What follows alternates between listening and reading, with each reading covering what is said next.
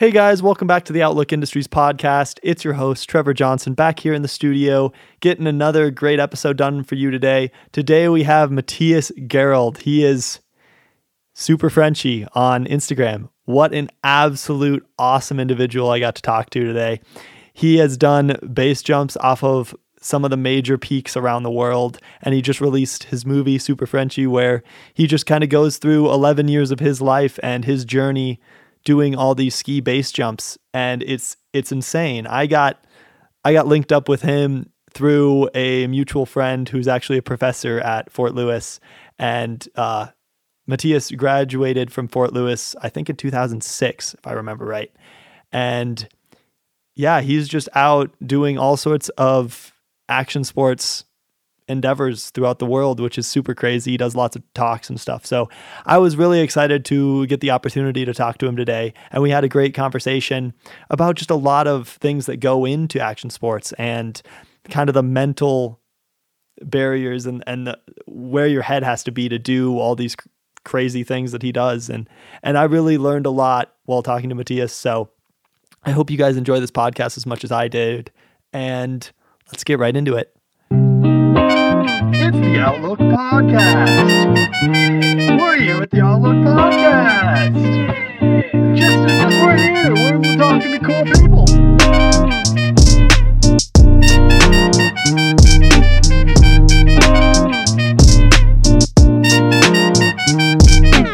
How's it going, guys? We're here with Matthias. How you doing? I'm doing good, and you? Doing great. Thank you so much for taking some time out to come and talk to me. It means so much to me. So thank you. My pleasure. So what's kind of your backstory? Where did you grow up and how did you end up here doing what you're doing? Well, it's a long story, but yeah, I'm French originally, super Frenchy, of course. I was born in Normandy, and my parents had a vacation home in the Alps. So I'd go, skiing in the Alps every vacation. Then they moved to south of France. They couldn't afford their home anymore, so they sold it. But by then, I got picked up by a ski team in the Alps. So then I moved to ski academy in the Alps for ski racing, and became a mountain kid by adoption. And then after that, I was thinking too much about skiing, so my parents pulled me out of ski academy and they locked me up in a private Catholic school in south of France with bars on the windows. Wow! So I rebelled as much as I could by pretty much failing out of school, but then I barely passed, and then we kind of reached an agreement where I could ski as much as I wanted as long as I took care of school. And so we kind of figured out some stuff, which is in the first place what I was doing in ski academy anyway. I had great grades. I was ski racing, so it really felt unfair to get pulled out of there. I knew I wanted to be a skier and do something in the mountains since I was 9 years old. So yeah, and anyway, fast forward a few years, went to business school in Lyon, and then that was the closest city to the mountains, but it still wasn't enough. And then eventually I was able to transfer to Fort Lewis College in Durango, Colorado. And I studied business there. The plan wasn't to really turn pro. I was just trying to kind of get in the ski industry any way I could. And so I was interning at Purgatory, and they became my first sponsor. Started to send me to free ride competitions. I was doing the US Extreme free skiing in championships in Crested Butte. Then started doing the US free skiing tournament as well. And one thing led to another. I was getting, I got sponsored head to toes within the 3 months of moving to first 3 months of moving to Colorado. Then started skydiving. I met Shane McConkey, told me how to get into base jumping. Then I started base jumping, ski base jumping, graduated from the fort. And then fast forward a few years later, then I'm skiing off cliffs for a job. That's so crazy how that all works out. My biggest question is, from being in the Alps, which growing up in America, have always looked at the Alps as like the best skiing. How did you end up coming to the US? And well, there's not many places where you could, study and ski, and we have universities near the mountains in France, but there's not many, and Durango was one of the only places in the world where I could still study, get a legitimate degree, and then and ski full time. So that's what triggered the move to the US. Okay. And I had an American friend that pretty much was my mentor, who was involved with Purgatory, and so he helped me kind of get there, and that's how I ended up. But the Alps are nothing compared to the Alps. I definitely took the Alps for granted. My home resort is a medium-sized resort for the Alps, and we have 89 lifts. Wow. No way. You're allowed to go out of bounds. You can do whatever you want, as it's at your own risk. And if you get hurt and it's in a spot that's too dangerous to get rescued, they'll leave you to die. So it's like the real deal, and you can go out of bounds. You can do whatever you want. So I just grew up, 14 years old. When I was ski racing, I would just, duck a rope and jump a 30-foot cliff under the chairlift all the time, like it was not a big deal. It was completely normal. But, you always hear about the Rockies and all the other mountains around the world, and I had skied in Tahoe once, and I was really impressed with the kind of snow they got, and the terrain was a lot smaller, but really fun.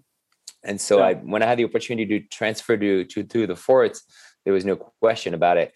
But then my first day skiing at Perg, I remember, I hitched a ride up there. First of all, I was like, what do you mean it's not ski in, ski out? You have to drive 30 minutes to go skiing. They're like, yeah, man, you get a car. You need a car. And I was like, what? So I found a SAP for $500, but until then I was just, carpooling with kids from the fort. Right. And my first day at Perg, I skied the whole mountain in 2 hours. And I was like, oh my God, what am I going to do here for 5 years? This is when I grew up in the Alps. To me, that's what mountains were. It's just like, well, of course they're massive. Of course you ski 5,000 vertical from the top. Of course it's normal. Yeah. And I just didn't know any better. And then when I moved to Southwest Colorado, I realized that it was skiing. It was amazing, but it was a completely different kind of skiing. So I had to adapt to the kind of riding that you do. But, then I discovered through going backcountry, going to Silverton, still Perg. I love Perg. It's just, you don't approach the Rockies like you approach the Alps. It's just a different kind of terrain, and it's got its peculiarities and risk as well. The avalanche danger is way higher, things like that. So it was a learning experience to learn to adapt to a new mountain range. Yeah. So how did you hear about the fort all the way from France? That's because I am from South Dakota originally, and without like having a friend who went here, there was no way I would end up here. Well, it's funny, actually. The first time I heard about the fort, I was about to graduate high school. I was maybe a year out. Yeah. I was like, I want to go study abroad. There's no way I want to stay in France because, France is awesome, but it's, when you're from one place, you want to check out other places, right? It's just the way it is. And so I just kind of researched on the internet at the time, schools that were in snowy places. So I looked at Scandinavia, Norway, of course. I looked a little bit everywhere. And then I found this place called Fort Lewis College, in Durango, Colorado, but I didn't think too much of it. Kind of forgot about it, honestly. Then I went to school in Lyon in France, and that family friend was a businessman who was a part investor of Purgatory, but not like, one of the major owners. And he was like, hey, he bought a house in south of France where my parents lived, which is a tiny village of 2,000 people or something. Wow. And so we helped him kind of get settled and all that. And then once he heard I was just crazy about skiing and I'd go skiing all the time, we went skiing in the Alps together. And then he invited me to ski at Kirkwood because Kirkwood was a sister resort of Purgatory at the time. He was part of the same investor group. And when I skied there, then, went back to the Alps and he came and skied with us too. And he was like, hey man, I talked to one of the resorts that I'm part owner of in Colorado, and we can help you move to the States. And there's a college there called Fort Lewis College. They have a really good business program because I was in a really good business school in France, 5-year business school, only 120 seats, 3,000 people apply to get in the school and they only take the top 120. Somehow I got in it. I don't know how that worked out, but anyway. And so that's how it happened. And he had already called the fort. He was like, okay, you're going to receive an application in the mail next week. So he really jump-started the whole thing. And he was just, a self-made businessman who still had some, high fives along the way and people helping him. And so he believed into this mentorship kind of positive, I guess, humanistic attitude. And so he helped me do that. But then after that, I was pretty much on my own, so he opened the door, I had to make it work, and then once I heard there was an opportunity for me to study business in a place where I could ski every day, I didn't think twice. I knew I packed my bag and had to break up with my beautiful girlfriend at the time, unfortunately, and then moved to the US. I'm going to the US. Yeah. It was rough, man. She was the first woman I loved, man. The first woman I learned to love with, and she was beautiful. And hey, but it's okay. we're still friends. We're still in touch. Actually, it's pretty funny. That's awesome. Do they teach English in France in school? Yeah, you learn to start. Yeah, I mean, you start learning English around 9 or something, but very basic. And then start age 11, you start, conjugating, irregular verbs, everything, building sentences and all that. But French people are pretty bad about languages in general. But my mother is Dutch, and so I grew up in an international house, and we kind of spoke a little bit of everything at home. My older sister speaks 7 languages. My other sister speaks 5. I'm the slacker of the family. I only speak 2.5, I guess, and then, I spoke English fairly often, but I wasn't fluent. And when I was failing out of school, on purpose, after being pulled out of ski academy, I grew up surfing as well, quite a bit, and my parents were trying to motivate me, and they weren't wealthy people, but they were just trying to, do the best they could for their kid, and they were like, all right, they realized they messed up when they pulled me out of ski academy because I had great grades and I was skiing hard. So my rebellion worked in a way. There you go. And they were like, all right, if you pass, we're going to send you to a surf camp this summer in California.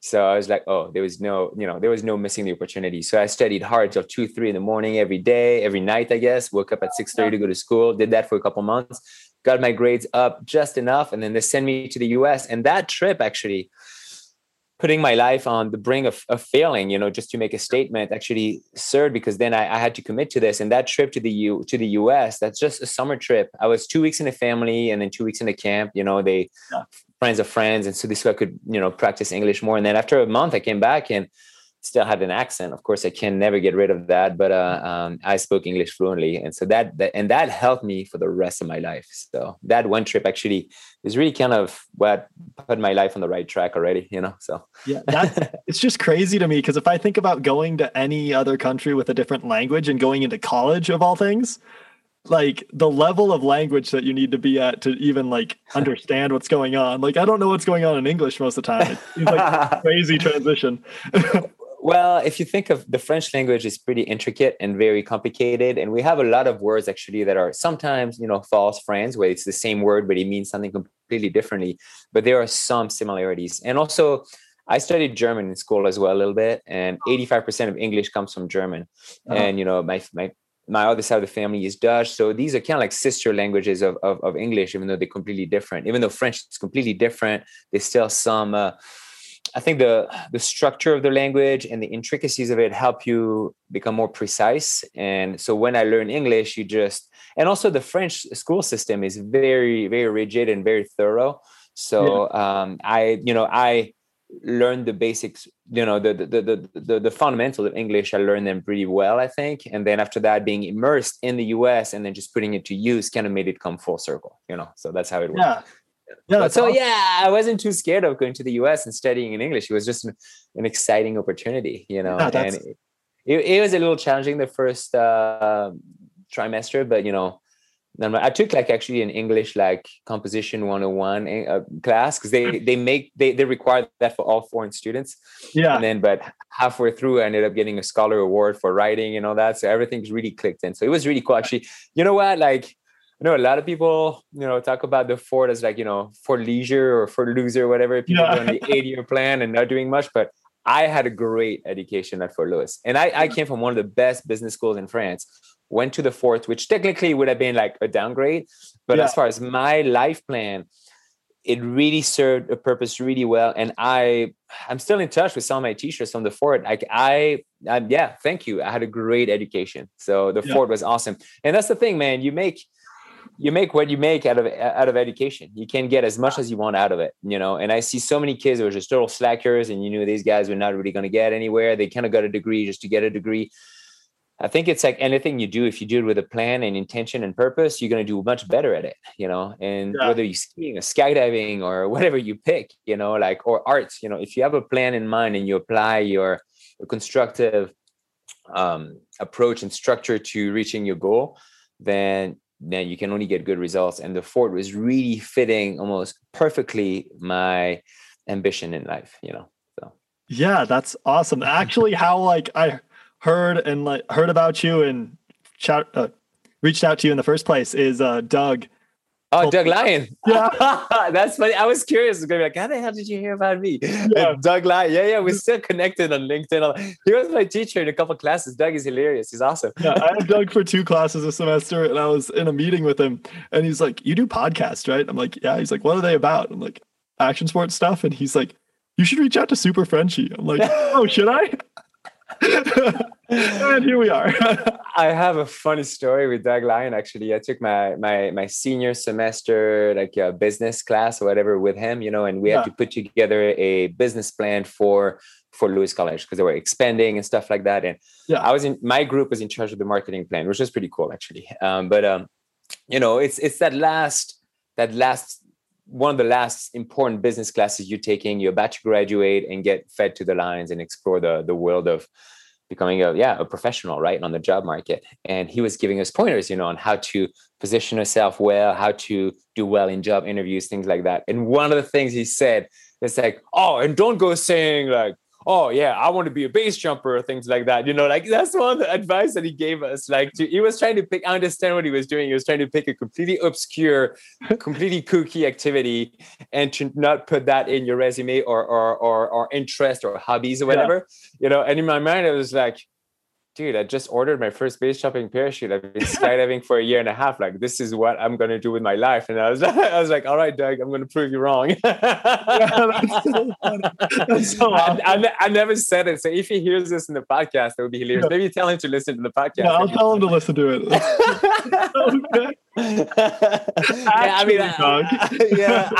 I'm not an example, but he was one of those great teachers that I had at the fort. They definitely, whatever school you go to, there's always, 1 or 2 teachers that stands out. But from the fort, I have like 5 or 6 or 7 teachers that stood out. Like I had such amazing teachers. I love the fort. Such a great school. Yeah, I know. It's been great. I have a question about base jumping, actually. How did you get into skydiving in the first place? How did I get into skydiving? So my dad was in the French paratroopers during his military service. My dad is an old man. He was born in 1939. Oh, okay, He still remembers hearing the Nazis walking down the street. That's how old he is. Gosh, yeah. It's crazy. And but anyway, then he had to do his military service in the early 60s or something like that, or mid 60s, late 60s, or early 60s, because he was about 25 years old or so. And so I grew up hearing his skydiving stories and things like that, so that really perked up my interest. And I was always, kids love parachutes. They always have parachute toys, things like that. I would make my own parachutes with like grocery bags and tie like a Playmobil or like a G.I. Joe to it and throw it down we had this big like staircase in my home, so just throw it in the middle of it. And I was obsessed with jumping with stuff already. I hit my first high dive when I was like 6 from the 30-foot high dive or something, and I was like, it was really a taste of the 4th dimension. It's like, oh my God, this is it. Like, I got a taste of what actually is beyond this world. Some people might need to do drugs for this. Jumping off gives you a much better taste. Jump off stuff. So that's how it started. And then so I always knew I was going to skydive, but then when I was 9 years old, I saw my first images of base jumping in a French extreme skiing movie, that extreme snowboarders and skiers. And it was really kind of like a 80s cheesy, early 90s cheesy, mountain movie. But right there, I was so struck and compelled by what the characters were doing and actually the level of commitment to their craft. It was the first time I saw grown men that were willing to die for what they loved. Aside from watching war movies when a guy is doing the right thing for humanity and getting killed by the enemy, it was like a completely different frame where it could be perceived as pointless. But for me, these men already understood that there was a whole other dimension to life, to dedicate your life to your craft. And that resonated so deeply with me that first of all, I was like, I'm going to base jump. There's no question about it. It's it looked like the most terrifying thing ever, but the most fulfilling at the same time too. And right there, I kind of made the pact with myself that I was going to, do this. And I just had to pay my dues and earn my rank within the community, within the tribe, and so that's what I did, man. And then I got to work early on, and so I always had this idea. I never told anything to my parents. I went back and saw that movie 4 times at the theater in a row. And my mother was so pissed. She cut me off pocket money. I think she already got a feel that she was losing her son to a culture she disapproved of. Yeah. And, but it was too late, man. I already sold my soul to the devil, you know. So. Yeah. to those clips. Yeah. so anyway, so that's it. And then moved to the US. Fast forward, I was going to start skydiving when I was 18, but I blew my knee, and then so I had to wait a little bit. Then I moved to the US, and then I heard there was a student at the Fort that had a skydiving license, and she was skydiving on the weekends. I kind of looked, where I could skydive, and then I ran into Shane McConkey, who was kind of like one of the fathers of ski base jumping. He passed, unfortunately, in 2009, but I met him at a trade show where my sponsors wanted me to go. It was in Las Vegas at the time. Carpooled with Sven Brunso, a local pro skier in Durango, who was one of my mentors when I first moved there, because I don't live in Durango anymore. He took me under his wing and kind of showed me the in and out of the industry, how to do it, how to become a professional. And his mentorship was so valuable, and I still apply today a lot of the pointers that he gave me, And anyway, went to my first trade show, and it was overwhelming, all these pros everywhere and all these brands. And I was there with a sponsor. Like, whoa, man, this is the American dream. I'm getting a taste of it. This is great. And I met Shane McConkey, and we had this awesome conversation. He's like, all right, cool. I was like, hey, man, I'm a huge fan of what you do, and I really want to base jump since I was a kid. I want to ski base jump. And he's like, all right, here's what you have to do. And then a few weeks later, I blew my knee again. So I had to wait to get healthy, get surgery. Went back to France, worked 3 jobs, and then saved all the money, came back to the States, and then got back on skis, did the extreme skiing circuit again. I was cleared by the doctors to start charging again. And then right after, I just went straight to a drop zone and started skydiving. Did that for a year and a half. Then I finished my license in Belen, New Mexico. So I was landscaping for $10 under the table because I was a student. I wasn't allowed to work with my student visa. So I just landscaped for $10. And yeah, man, you can't work. You can't work with a student visa? No. Then eventually I could do a paid internship with Perg. So that was cool, but that was only like part of the season, right? And they hooked me up with like a season pass and all that. So I could ski for free, and I had all my ski gear for free. I had saved money from France, and then I had bought an apartment for like 30 grand in France, in Lyon, when I was 18 with my sister. And then when I sold it, I made enough money to pay for my tuition for that. So, I wasn't a wealthy kid, but I always figured out a way. When there's a will, there's a way, right? And it's not the size of your paycheck, is what you make with it, And so true. I just literally gathered pennies here and there to just kind of make it come together. My family helped me out a little bit too, And I remember my sister sold her house one time, and she called me. She's like, hey, did you get my present? And I was like, what? And then I was going to go to breakfast with friends, and I just checked my bank account because I didn't think I could afford to get breakfast at Carver's, And I looked at my account. I was like, I had like $1,200, and I was like, whoa, where did this money come from? And then she calls me, like, hey, I sold my house. We made a profit on it. So I sent you a little present. And I was like, a little present? Like, you just sent me $1,000. This is amazing, So anyway, all this little bit of, stuff just went along the way. The mentorship, being smart about your money. So I'd landscape for $10 an hour, and then get some cash, and then drive straight to Belen, New Mexico, and blow it all on skydiving, Is that where you got your skydiving license? I got my skydiving license at Skydive, New Mexico, in Belen. And how far is that from Durango? Do you remember? A 4-hour drive. 4 hours? Okay. Because I've been thinking about trying to get mine. So yeah, go over there, man. I'll put you in touch with some of my friends that are still there. They're instructors. They're incredible. They took me under their wing. It's a skydiving school, but it's more like a club. It's like little planes. They're cool people. It's kind of like, half of them are kind of like desert people. It's another kind of weird group of outlaws in a way. But it was so cool, and I made friends for life, man. And that's the thing. Like, in my life, like, all these stepping stones throughout the process to get to where I wanted to be. Just build this community of I built this. I mean, I didn't build the community, but I became part of all these communities of like-minded people, and it's a special tribe, man. People that commit to their passions, to not only just make a living but dedicate their life to it. There's some strong personalities in there. Yeah, for sure. Dang. Your pro circuit that you skied in, what was that? What comps were those? So it was pure stuff, or it was big mountain stuff. And I did a little bit of park, but I wasn't a great park skier. I could do a backflip, switch backflips, double backflips, or big laid out Superman front flip. So it looked cool, but it wasn't enough to win comps. I got third at a park comp once. And then in Europe, I did some derbies, which are like pretty much you take like a Super G course and you put it on a big mountain face with gates and everything. Oh, okay. Yeah. And the run is like 3 miles long. and you go in 70 miles per hour. Like people die in those comps and shit. You know, and I was doing those when I was at 14. I wanted to do them, but I was too young to compete. So they let me go as a forerunner. So I started doing this stuff. And that's when I really got a taste of what it's like to push it, man, fully. Yeah. Where you're so committed, you're in this bubble of awareness and commitment. And if you get out of line, you will be reprimanded heavily. Oh, yeah.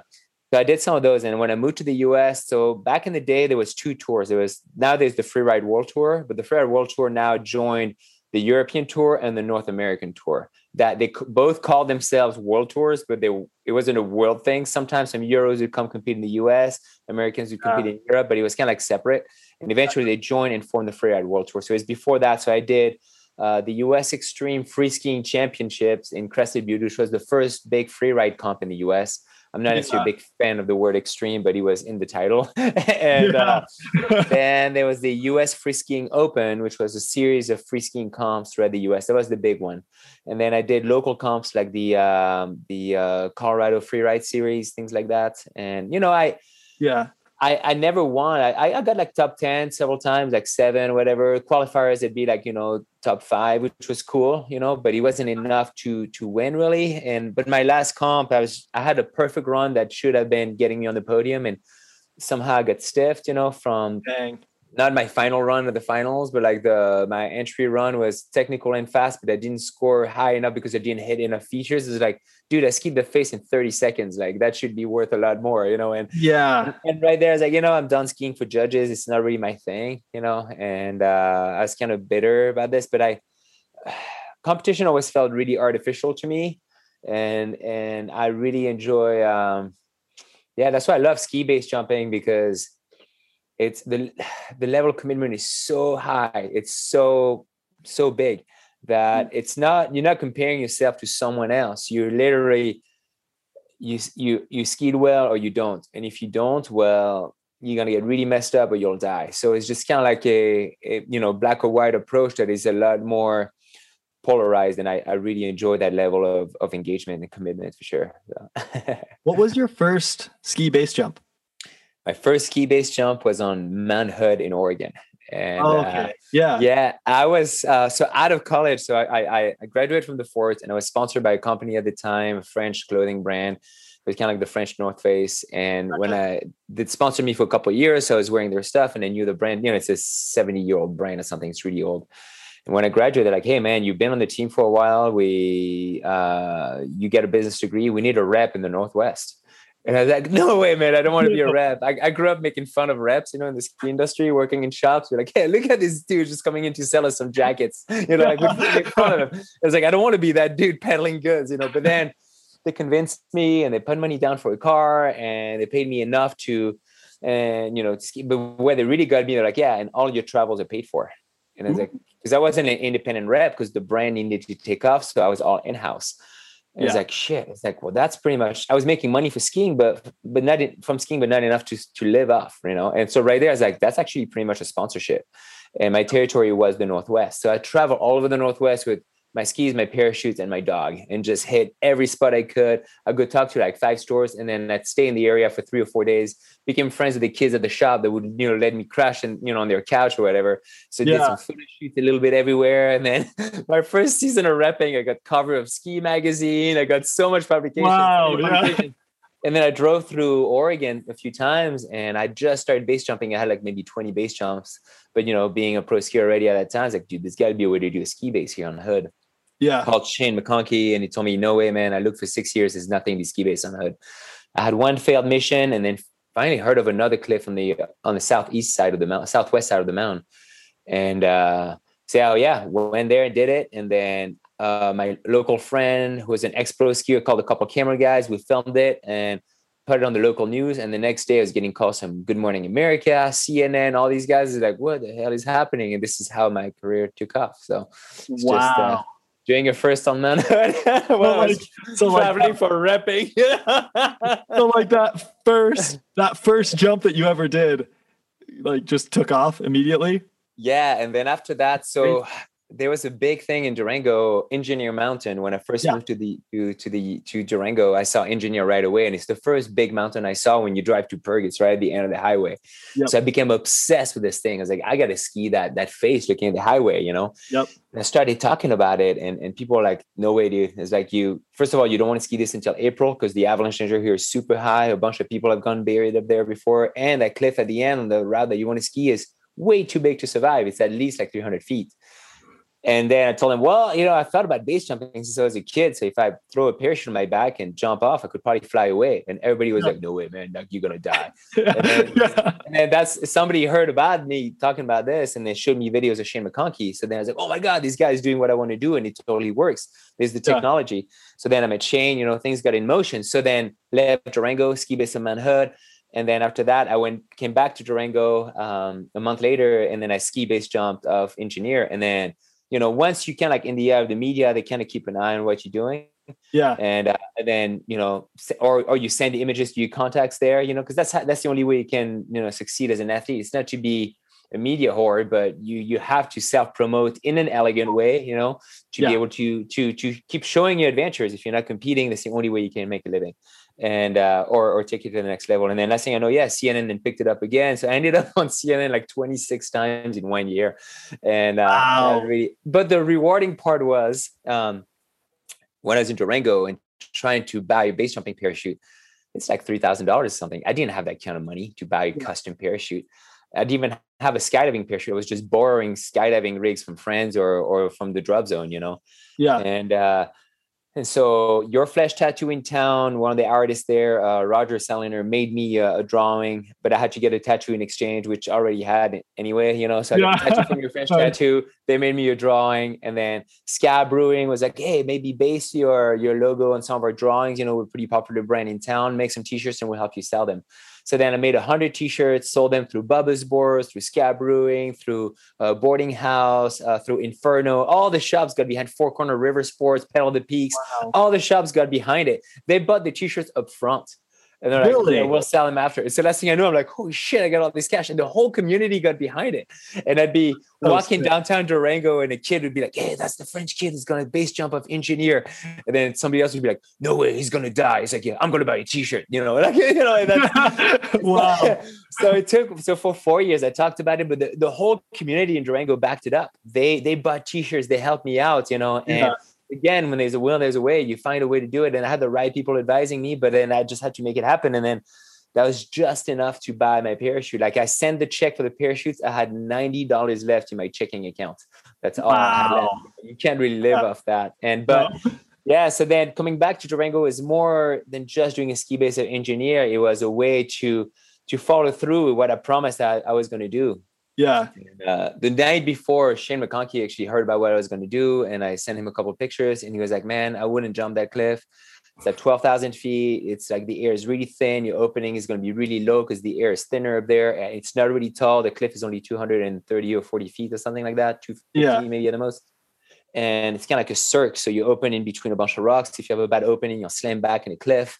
Yeah. Shane was like, I don't really do jumps like that anymore. They're not really worth the risk. And then I told him, well, Shane, thank you very much. I appreciate your input, but I'm going to do it anyway. You know, I committed to it. And then when I stood up there, I started skiing down, like 200 or 300 people drove from Durango and they were all lining up the road up Cold Bank. And I could hear people screaming from Engineer and ski based and landed. And there's a bunch of friends that had climbed to the landing. I land and they hand me a cold beer. And I was like, oh my God, it's so sick. So the whole thing was just, you know, another, you know, example of how special living in Durango was. Cause it's, you're an outsider technically. You're a weird kid coming from France with some kooky ideas and dreams. And people backed it up, man. They took it seriously. I think they felt the hunger and desire to make it happen, and the authentic desire to do this. And that's what I loved about Durango, man. People just, for them, it wasn't just a kooky idea. They're just like, let's help this kid and see if he's actually going to do it, you know. And I'm forever grateful, man. My time in Durango just really fast tracked my whole professional life. Nice. That's awesome. How did you get up to the top of Engineer? I've done that when it's dry, and even that's kind of sketchy. It's better in the winter when you have snow, because you have, you know, it freezes over and all that. So I just started obviously from Cold Bank, packed up there, then skinned up to the top of, you have that Goli atop the forest when you get to the plateau. Then you get to the last ramp to the summit, that little arête. Yeah. And there, I had a couple of friends come and help me out. Grady James, who's a local biker and all that. And there was a kid, Alec, that used to be a lifty at Perg. And he was like, yeah, we'll come and help you. Because I didn't have custom gear at the time to carry my parachute and all my ski gear. When I ski base Mount Hood, I boot packed up the mountain for an hour with just skis on my shoulder. Yeah. I was like, I can't really do this on engineer. I was like, I need people to kind of help me. So I had two friends and they each carried a ski on their pack for me. And so then I borrowed a pair of crampons from a friend, an ice axe from another. Yeah. And then we got up like that. It took like 3 or 4 hours. Oh, okay. I got to the top and they skied down the ridge and then I skied down to the other side. And it was a special moment when you're up there with friends that known for a while and you're about to do something that has never been done. You have a taste of your potential doom or your potential glory at the same time. It's kind of on an equal level. And as of there, man, I didn't eat anything too because I was running on adrenaline. I was so anxious, and I just drank a bunch of water. So when I got up there, I totally crashed and bonked, and they fed me bagels with Nutella and stuff, and half their food with me. And I was like, so these guys, I owe it to these guys too. They helped me so much to do this. But then when you sincerely and genuinely tell your friend you love him and you give him a hug before you drop into a face like that, it's truly heartfelt because you might never see them again. And those moments might seem very dark and crazy for people, but it's beautiful. For me, it's really a taste of true authentic living. There's this, you come back from something like that, you never really come back actually, because a part of you stays up on that mountain forever, and you have these memories in your heart and your head for forever. And it's you actually, when you come back, I remember after that, went to Perg and to grab a drink, whatever, and we're like, oh man, you finally did it after 4 years and all that. And you're happy, you're smiling, but you're instantly disconnected almost. It was so hard to come back to the real world in a way, and that night was actually the first night I experienced kind of like the Blue Monday of action sports, when it's not like, like if it's like you build up that moment for so long, for many years, and then it's done in a few minutes, a few seconds in the air. And I was exhausted, man, but I couldn't sleep. All I wanted to do was sleep, but my mind was racing. I kept living the moment. My heart was racing. And it's almost like a slide. The higher the high, the lower the low, and it's a natural one. It's not like I was doing a bunch of drugs and a true Blue Monday where I went on a rampage and did a bunch of cocaine the night before, which I've never done, by the way. But that's the true definition of the Blue Monday, right? And there it was just living such an apex of your existence makes it hard to come back. But that's something that, you learn to manage over the years. You realize that there's nothing wrong with you. It's just a perfect, normal sequence in the process of achieving your goals, right? It's not the highs all the time. And you don't do it for the high. You do it for the meaning, right? If you do things with no ethos, then it's shallow and pointless.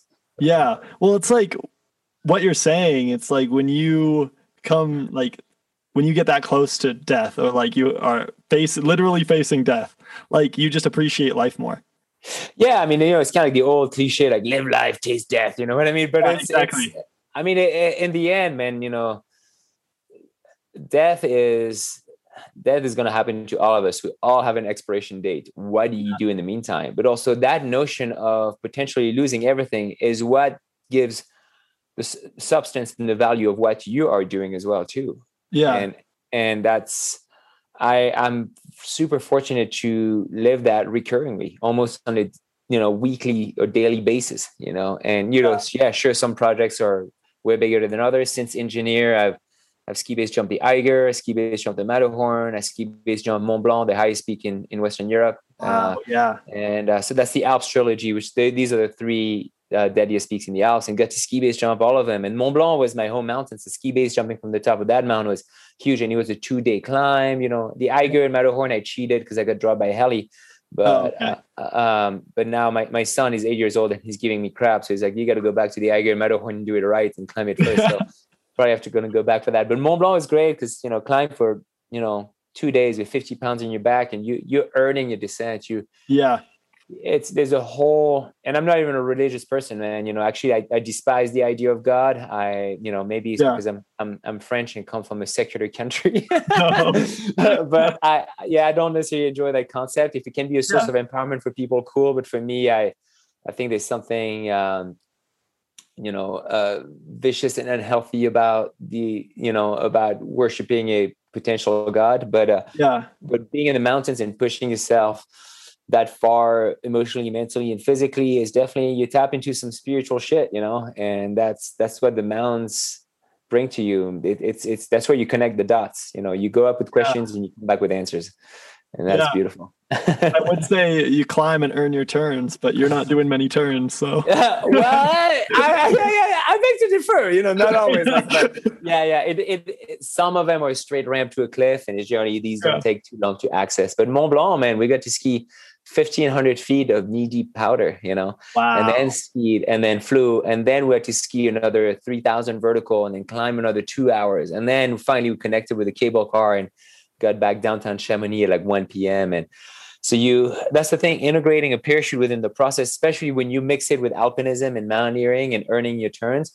Yeah. It's not just the isolation of the jump itself. It's a journey through the mountains where you climb, you ski, you jump, you fly, you land, you ski out and climb out of there too. It's beautiful combination. That sounds like such a great adventure, actually. Yeah. Wow. It's more than an adventure, man. It's a mission, man. You know, totally, with a goal and a purpose. Right, for sure. Your movie just came out recently, didn't it? Yeah, my movie came out. Actually, it came out this year in June, I think, something like that. And but technically, it was out before, but it was just on the film festival circuit all over the world. Gotcha. And we finished the movie in 2019, started playing late 2019 at film festivals, and then early 2020, then COVID hit. So that slowed everything down. Then film festival went back online. So then the movie went to a bunch of festivals. But we got to, 40 or 50 festivals worldwide. And then we just, then it was released on, iTunes and, every platform pretty much out there except Netflix. But so pay-per-view platform. So it's all out there. It's distributed by Greenwich Entertainment. They're the guys who did Free Solo. And, okay. Yeah. So they picked up my movie. Sorry? Were you working with that crew then? I worked with I did the movie pretty much with, so it's kind of funny. When I was 24 in ski based off Mount Hood, and I did an interview for a local ABC channel in Spokane, Washington. One of the guys interviewing me had an outdoor show, and he was just equally as naive as I was because we were 24 years old. And he was like, "Hey man, we should make a movie together." And I was like, "Oh, cool." I was good thinking, it's going to come out next year and we'll have a banger movie, and but no, it took 11 years. And, he quit local ABC News. He went to Chapman University, which is one of the best film schools in the US, graduated from there. Now he's teaching film at Eastern Washington University. Okay. And so he's a full-on documentarian. Now he's making a documentary on World War II African-American paratroopers. Yeah. And super interesting. It's so interesting. He's making another movie on parachutes, but so that's the guy who made my movie. And then I would send him hard drives. I'd send him 430 minutes of footage. I wasn't involved in the editing process, but he did the full-on librarian work where he reviewed every second and edited it. And then Roped In Productions, they did a bunch of mountain movies like Fred Beckey, Dirtbag, The Legend of Fred Beckey, and K2, of Himalayas. They did a bunch of movies. They're in the Seattle area, so they connected with him. And they're like, "Hey man, we'd love to help you produce that movie." So they helped co-produce it. I mean, he directed it, they produced it, and then they were connected with all these outlets. And then Greenwich heard about it and they picked it up. So that's pretty cool. So was it just you packing a camera, or like? Did you have a crew with you? Like, how did the filming go? Well, it's funny because you're going to see through 11 years, you see the evolution, from, starting with, borrowing like a mini HD camera that was screwed on a helmet that was not waterproof and highly breakable and getting shots like that. And, gathering crews over the, gathering images from the crews that I worked with over the years, or sponsors would go on a shoot or they'd hire a crew and then we'd have permission to use the footage or things like that. And I was the first European athlete with GoPro back in the day and got their first viral video. So then, wow, okay. Had some head cams before. So some of the footage is really old and grainy. You see the evolution in the technology. Then when I got on with GoPro, that was great because, all of a sudden we had these mini HD cameras that were shock resistant and waterproof. And so then that got a ton of footage with that. So a lot of it shot with GoPro. And then, a lot of my friends were starting to, they had their own production companies and they'd get Red cameras and things like that. And so then all of a sudden we just gathered all these amazing images over 11 years and Chase put it all together. So we did a bunch of interviews with, family members and myself. So it's kind of funny to see yourself at 24 years old doing an interview and finishing the movie when you're 35, and so there are many things that I would express differently now. And so if you watch the movie, that's kind of how you have to take it. It's a slice of time of 10 years in the life pretty much. Yeah. And now it's like, I had a huge crash in 2013 as well. That was all filmed and documented. Wow. And, then I don't want to give too much away from the movie, but we documented all that. So you'll see the good, the bad, and the ugly in there. Yeah. Well, it's just crazy to see how you were committed for 11 years to making this movie. Well, it wasn't just for the movie. It's just my life, and for the thing why it took 11 years is because you can't force life to happen. It just happens as it happens. And no matter what, I was, dedicated as a skier and base jumper and recording everything. I'm always traveling my own camera, sometimes doing self-interviews in airplanes or, airports or climbing up a mountain or whatever. So I literally documented my whole life over 11 years. And I'm still doing so because I'm still, creating a lot of content, working with a bunch of brands and doing some, stunt stuff and all that, and working on new movies as well. So it's just you don't do it for the movie. It's just the movie is a way to kind of archive all that footage in a timeline story. But it's also the director's interpretation of my own life. I was not involved in the editing process at all. So I think he did a good job. There's many ways we could have taken that story. Yeah. And, but it came out well. So that's awesome. Yeah. What are you doing now? What are you up to? So I just got back from Iceland. I had a busy summer. I was went ski mountaineering in the Alps, tried to do a ski base jump, but turned around, it's too dangerous. Then I went flying wingsuits in Switzerland. So that was really cool. And buzzing cliffs going 120 miles per hour was that's absolutely amazing. But it's actually it looks crazy, but when you jump off, and especially now the suit I have is not a 100% classical wingsuit. Like my arms are free. It's technically called a tracking suit, but I have a full wing on my leg and wings that go in your armpits. So you have full body freedom, but you have all the power from wingsuits. You have a little less glide, but more speed. So it's awesome. And it looks crazy, but it's, as you learn to fly these things, you learn to tap into that level of ultimate serenity and plenitude when you're doing it. Because first of all, if you put tension on this suit, generally get squirrely, and you don't want to get squirrely when you're flying in the mountains, right? So you have to shape the suit, shape your body, but stay calm and relaxed. And so it's a combination of going super fast while being super calm. It's like doing meditation in a Formula One car. You're just like, chilling. You're actually focusing on your breathing as you're flying. All right, no muscle tension. Awesome. Straight legs, tailbone out, shoulders flat, and then your body is like a ski, except that your shoulders are your edges, and so you're just carving the mountain with your shoulders, and like, it's amazing. So anyway, this the real what? Yeah, it was sick, man. It's the true fourth dimension. You land, you're highly energized, of course, from the jump, but you're highly mellow and peaceful from it too. It's a really strange level of excitement and plenitude and serenity all mixed in one. It's incredible. And then after that, came back to the States for 2-3 weeks, and then went to Iceland for a shoot with the Thule, the roof racks from Sweden. I've been with them for 9 years. It's one of my main sponsors. And so I was there with Garrett McNamara and Xavier Delarue and, the whole team. So we had a bunch of pro athletes there, and we all have a specialty, big mountain snowboarders and skiers and big wave surfers. And it was great, like World Cup mountain bikers and World Cup ski racers. It was awesome. Yeah. And so, did a few jumps there. Got to travel there with my wife and my son, and had a great time. And then got back here, and I'm getting ready for winter and get some, work commitment this fall. I do more and more speaking for companies because, I talk a lot, so I might as well make a living out of it. There you go. No kidding. That's awesome. So yeah, doing more and more of that. And then, getting winter ready. That's the side that people don't see is all the computer work that goes behind it. Like I go to bed every night at midnight, like putting proposals together and planning projects, and I'm planning some stuff in Asia, and so researching places to do things, and it's a tedious job, man. It's so much work, but it's I wouldn't have it any other way because this is what I chose to dedicate my life to. Well, it feels like these days, like no matter what you're doing, you're on a computer a lot. Yeah, I think anybody is. Yeah, for sure. That's a good point. I feel like most jobs are very computer driven, but the travel is super cool that you get to do. So yeah, man. And I love being on airplanes. I love airports. Yep. I love this stuff. Yeah, it's not necessarily the most environmentally friendly when you're doing environmentally aware activities. So I get that. That's the part that definitely bugs me. But at the same time, there's it's things are changing, things are evolving. Hopefully, we'll have some less impactful ways to travel. But aside from that, man, I love traveling. Man, you get to.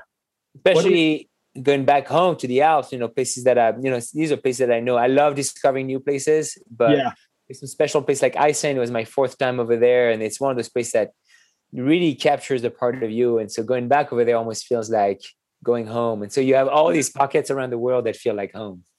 Yeah. Oh, that's awesome. What are your favorite places like that you've been? Iceland, New Zealand. Obviously the Alps, Lingen Alps in Norway. It's 400 miles past the Arctic Circle. You're almost in Lapland. I did the first ski race up there. Yeah. And super cool. I really enjoy Australia was pretty cool too, but I prefer New Zealand. It felt a little more, where I was, it felt a little more natural, but it's cool. We're doing some skydiving on the beach and all that. It was pretty yeah. I've seen some of that. Yeah, it looks so cool. Yeah, it was rad. And but yeah, no, I would say, if I have to pick a top 3, definitely, I think I kind of like the Nordic climate a lot more. I'm not a big fan of the heat. So, I've been to places like Costa Rica, things like that, super cool to surf. But Chile was amazing, but I really enjoyed the vibe in Nordic countries. Like I'd say Iceland, Norway, and then the Alps, obviously, because it's the Alps are gorgeous. I got over to the Swiss Alps a little bit. Oh, no way! Yeah. Where did you go? Well, what was that town called? I forget. It was a few years back, but I was in. We ended up in Austria too. Okay, you did a big tour. You did the American way of traveling, of seeing a bunch of places but not remembering them. Yeah, well, I was on this tour group for like. Oh, okay. So I knew what country I was in, but the town. Yeah. No, it's hard to keep track, man. I'm giving you crap, but it's like it's a cool way to travel like that because you get to kind of see a little bit of everything. But that'll be my advice for whoever is listening. If you travel to Europe, don't try to see as much as you can in one trip. Pick a place. Yeah. Rent a house there and stay there for 2 weeks. Go to the local market, go to the local restaurants, travel within the area within, a couple hours, renting a car, whatever, and go check it out and hike the local mountains, meet some of the locals, especially if you have a hobby, like you're a rock climber, you're a skier, you're a skateboarder, whatever it is, like go do your activity in the country. You will meet locals, and that's the best way to travel and really, I don't want to say infiltrate because it sounds a little negative, but you get accepted really within a community, and that really opens the doors, and you'll have a much better, you have a true understanding and feeling of what the place is about, by connecting and doing things with the locals, Yeah, for sure. And that's what I want to do more of. But that trip I did, I think I was under 18. So yeah. I wasn't, sure. It was a little different, but now knowing like what I learned on that trip, there's a lot of places that I'm looking to go back to after I graduate college eventually. Yeah, for sure. Do it. Oh, do it while you're in college, man. Take a summer off and go, save some money, make it happen. It's like, and you can you can stay in hostels, or especially again, if you have a passion or a craft that you like to work on, then that'll help you go to cool places, you know what I mean, and meet the right people, and kind of like, dude, like base jumping is one of those sports, man. Like, Yeah. you get to connect with so many people all over the world. It's always like a friend of a friend. And then you always figure out a place to stay, and they show you the local spots, especially now with social media too. It's like, Yeah. I go on a trip sometimes with a person that I never met, but like we know what each other has, done or accomplished, or their level of experience within the sport. Yeah. And that's how I traveled to Switzerland this summer, man. I went to Switzerland to fly, and I'd been there several times, but met with this guy Florian, and Florian Kong on Instagram. Okay. He's a super cool jumper and good dude. And Yeah. we jumped the same gear. We have tons of friends in common, connected, and then traveled in Switzerland for a week and a half and just jumped some amazing cliffs. And he knew all the spots. So he was like, "Hey man, yeah, I'll take you there, this and that." And then Wow. we're planning our next trip together. We'll probably go to the Dolomites together and discover some spots now together. So that's a great way to travel. If you're already part of like international community through a sport or anything, that's travel through this. That's how you'll break through. Yeah. You're in Utah now, right? I'm in Oregon now. In Oregon. Okay. Yeah. How did you end up in Oregon? I live in Bend, Oregon. So it's a lot like Durango. It's cool. It's smaller mountains than, the Rockies. We don't have like 14,000 foot peaks around here, but Yeah. it's great. You have, we ski at Mount Bachelor, and in the summer, you can ski. I skied until July this year, on Mount Hood. It was sick. Wow. Okay. And the beach is only 3.5 hours away. And I surfed my first 30-foot wave last year too. We have a big wave here. So Wow. I didn't paddle it, but I got towed into a wave. So I got friends over there with, jet skis and stuff. And so it's pretty much like I have cliffs that I can jump like 30 minutes from my house, and skiing 30 minutes the other way, and the beach 3.5 hours away, and Mount Hood a couple hours away, and the skydiving school an hour away. So I'm always doing something, man. It's awesome. So much to do. Yeah, that's crazy. Water scares me. Surfing is terrifying. Yeah, You me get too. rocked. Yeah, for sure. Yeah, you get put back in your place, man. But it's weird, like riding. Obviously, I don't have a ton of experience in surfing big waves, but I've surfed for 20 years or so. But surfing a 30-foot wall of water was like, it was like skiing a big mountain face, except that the mountain is moving with you. It was kind of like, those few times when you get to escape an avalanche or ski with some slough, things like that. It felt like that, except that it's like that every time. So, man, I have so much respect for big wave surfers, because it's that's speaking of commitment, man, that's full commitment for sure. So. Yeah, totally. How long does a big wave like that last? Like, how long are you on it? Well, I think it depends on the waves, like some waves like open and dump you, and then you have like a short shoulder ride or whatever. Like you look at Mavericks, for example, it's not, you cover long distance, but it's not necessarily the length of the ride, it's the quality of the ride, right? Right. Yeah. But the wave I surfed was, I don't know, it was maybe like it was like a 15-20 second ride, which is pretty good for a long for a wave, So, but it's great, but it's not necessarily the length of the ride. It's more like it's just the power, the shape of it, the mental pictures, and the sound you drop in and you hear it breaking behind. It's like this. It's like, do not fall. Like you feel the power. It's so cool, man. And it's you see it like crashing over your head, and just it's full on. It's so full on. Like I came out of the water, my eyes are just like, I kind of like.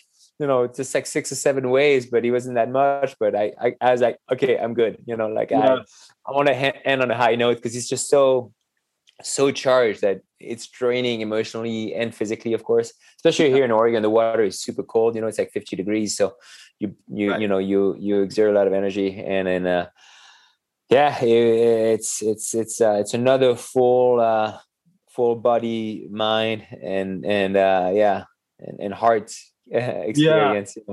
I think all these sports have similarities. It's just the frame of execution is pretty much similar. It's just the variables that change. So if you kind of you have that 10,000 hour rule that you have to put in 10,000 hours to master something. While in action sports, if you're an athletic guy and let's say you've surfed and you've ridden a board for a while, and it's kind of like that 10,000 hour rule from skiing translated into a 5,000 hour rule in surfing. And then when I started base jumping, that went into not even the 1,000 hour rule, and skydiving was like pretty quick. And it's like you can really that's how you can kind of become a multi-sport athlete. Is you can learn a lot from each discipline, and it's it's just like anything in life, man. It's a stepping stone to the next thing. So. Yeah, exactly. Doing any extreme sport kind of helps with everything else, is what I've noticed. Yeah. And again, I'm not a huge fan of the word extreme, but they are extreme because it's extreme consequences. Yeah. But I think I prefer the term action sports because it's heavy action, but at the same time, it doesn't necessarily do justice for the intensity of it. So I think maybe a new terminology will have to be invented, but it's almost like, that's why this expression is so amazing, that words, no matter how well chosen they can be, will never do it fully justice. Yeah. Well, I feel like the words are chosen by people who don't do the sports. Or the outside, for people outside the community. Because when you're inside the community, it's not really those things. That's a good point. That's half my job now is, more than half, 2/3 of my job is to break down those stereotypes and cliches and preconceived and pre-made expressions by others that they just copy and pasting on, that unfortunately some athletes just adopt without thinking about it. Yeah. And it's, like things like adrenaline junkie and daredevil and all this stuff. It's like, absolutely not, man. No, it's the opposite of this. You don't do things for the rush. You do things. And if you do it for the rush, in base jumping, that generally won't serve you well. You'll probably get hurt, die, or be too scared to keep going within 3 years. I see it all the time, So, but if you last more than 10 years in that sport, you generally have a much different approach for it, or a different foundation, a different ethos. Again, the meaning is everything. So. Yeah, for sure. I have 2 more questions for you. Go for it. And my first one is, if 10 years ago, what would have you told yourself? Like, now. 10 years ago. That's a really good question. What I would have told myself is, all you know is that you don't know. Yeah. Because it's, especially with base jumping and big mountains, where I grew up skiing the Alps. I'm not trying to bring a dark side of it, but it's, the area where I grew up is, one person dies every 3 days in the mountains there of any mountain activity, skiing or climbing or paragliding, or a tourist falls down a trail, hiking. Yeah. And so, that it's a reality of it. But then when you're in it and you really get worked with, losing friends and getting hurt. And, I think while we filmed that movie in that 10-year span, I think I lost over 50 people that I knew, not all close friends, but it's like, it's a lot of, wow. And it's also because in there it was biased because there's a lot of pioneering, a lot of discovering new disciplines, which comes with a lot of casualties. Unfortunately, I knew a lot of the guys in there, and I didn't know how this was going to impact me. And so that was kind of like the thing. I think, what you don't know is that how it's going to impact you. But I guess that would bring me to a second point. And that point would be to embrace it all, because fear really is your best friend. There's people tell you they conquer fear and all that. It's BS. Fear is always going to be there. All you're doing is you're either ignoring it or you're just managing your anxiety, and just embrace the whole process, because it's incredibly rich. And that's how you're going to be able to do it well, to embrace the whole process, for sure. So embrace fear, not conquer it. I love that. Yeah, man. I have a friend actually who wrote a book on that, and called was it The Art of Fear? And it says how and we actually had a very similar approach on fear, and I didn't necessarily realize that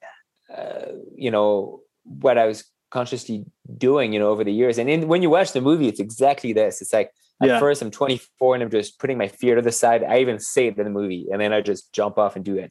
Then after that, I'm just kind of like managing my anxiety. And then towards the end of the movie, it's really a place of acceptance and transcendence, accepting of your potential, success and glory, but also potential failure, which means accepting, succeeding or potentially dying. And when you put both of these on the same level, you reach a stage of acceptance of who you are and where you are and what you do, which is in a way a form of existential emancipation. You kind of floating away from your, your emotional tie downs too much, because you're transcending it. And that's the only way you can get to that next level and really accomplish everything that you want to accomplish. There's something hugely meditative about it, and that's And I think a lot of it came from just embracing the whole process. I mean, it's often, man, I'll go on a project and I go from wanting to throw up to literally feeling elated at the top. So and everything in between. Not that it's a bad omen or that something bad's going to happen. It's you just tuning in with your environment so you can become a survival machine. Oh yeah, for sure. Yeah, it's so much just reading the conditions and knowing if you can do it or not, I feel like. Yeah, for sure. But sometimes the math barely adds up. The error margin is almost, there's none, so you got to stick it perfectly. And these are the moments that really don't do this all the time too. You don't want to go to 100% all the time. Keep it 80% most of the time. And then once you're ready, build for those 100% kind of moments. It's this constant process of becoming. And then for this short amount of time, you are. A small moment of being, but then you go back to becoming, being, and then that's why when you accomplish a big project, that's only a third of it. The other 2/3 of it is it's the aftermath, communicating about it, sharing the experience, and all this stuff. But it's also rebuilding yourself, going back to basics and rebuilding yourself for the next project. So it's an exhausting process all the time, and that's why you can't do this if your ethos is not right. So yeah, for sure. Yeah. The last question for you is, what is your meaning of life? My meaning of life, to honor my passions. Yeah, because I think totally passions are a true passion becomes an existential pillar, and your life is built on your existential pillars. If it's just a hobby or something you enjoy, it's not necessarily existential, and honoring your passion is, in my opinion, some people might disagree or think that I'm just young and dumb, but I'm not, that young anymore. I just turned 38. So, I mean, I'm not old yet, I'm in my peak of what I'm doing, but it's really honoring my passions is really what has given meaning to the good times, but the bad times as well, and that's a driving force that will help you create the life that you want. Mm-hmm. And then also, what can you hope for in life, really? Only two things: a good life and a good death. And so, I mean, that's it, man. Whatever that means to you, I don't have the answer, but if you live a good life and you die well, then pretty much made it, man. So, exactly. What else?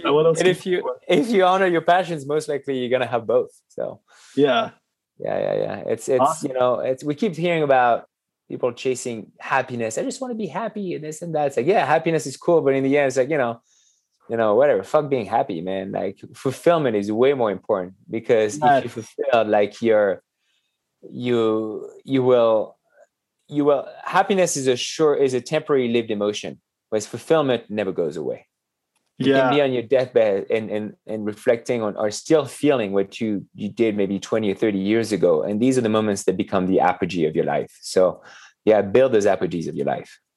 Yeah, for sure. I know a lot of people that are talking a lot about being happy and about all they want is like to be happy. But I think that the fulfillment approach, I feel like first off, English doesn't have enough words for these emotions.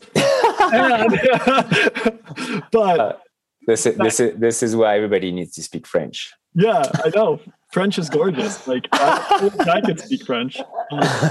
But well, where can we follow you? At Super Frenchy Official on Instagram, Super Frenchy Official on Facebook, and then Twitter is just at Matthias Giraud, because somebody took Super Frenchy, but they don't use it. But anyway. So I'd say, follow me there, reach out if you have any questions. I'm always happy to give pointers. I often get people that try to get into base jumping and this and that, and always happy to respond. I'm not promising that I can every time. Otherwise, I have a website, superfrenchy.com as well. Okay. And if you want to check out the movie, superfrenchymovie.com, and you can see where it's playing, or you can click on watch at home and you can just see wherever you can stream it. So that's about it. But go out there, make it happen, be fulfilled, and because the second you chase happiness, it's gonna go away. So I would end on one maybe one book recommendation. That's a book it's the only book I read twice in my life that really helped me understand a lot of those concepts. And I read it after the suicide of my sister. She committed suicide when she was 27. I was 18 at the time. Try to make sense of things, and I read this book a year after called Man's Search for Meaning by Viktor Frankl. And that man, survived the concentration camps, Jewish psychiatrist, the Nazis destroyed all his work. He had this goal past his suffering. That was his existential pillar. And then he powered through it all, finished his work. And that's probably the most powerful book I've ever read. And he wrote it in 9 days. He probably had so much bottled up inside from the most brutal experience anybody can go through, and create this beautiful piece of work. So I encourage anybody listening to read that book, because it'll change your life, or it'll help you get your ducks in a row for sure. Yeah, I'll have to go buy that right after this. So, all right, good. Thank you so much. My pleasure. Thank you guys for listening. I hope you have a great rest of your day, evening, night, whatever time it is for you, and I will see you guys in the next episode.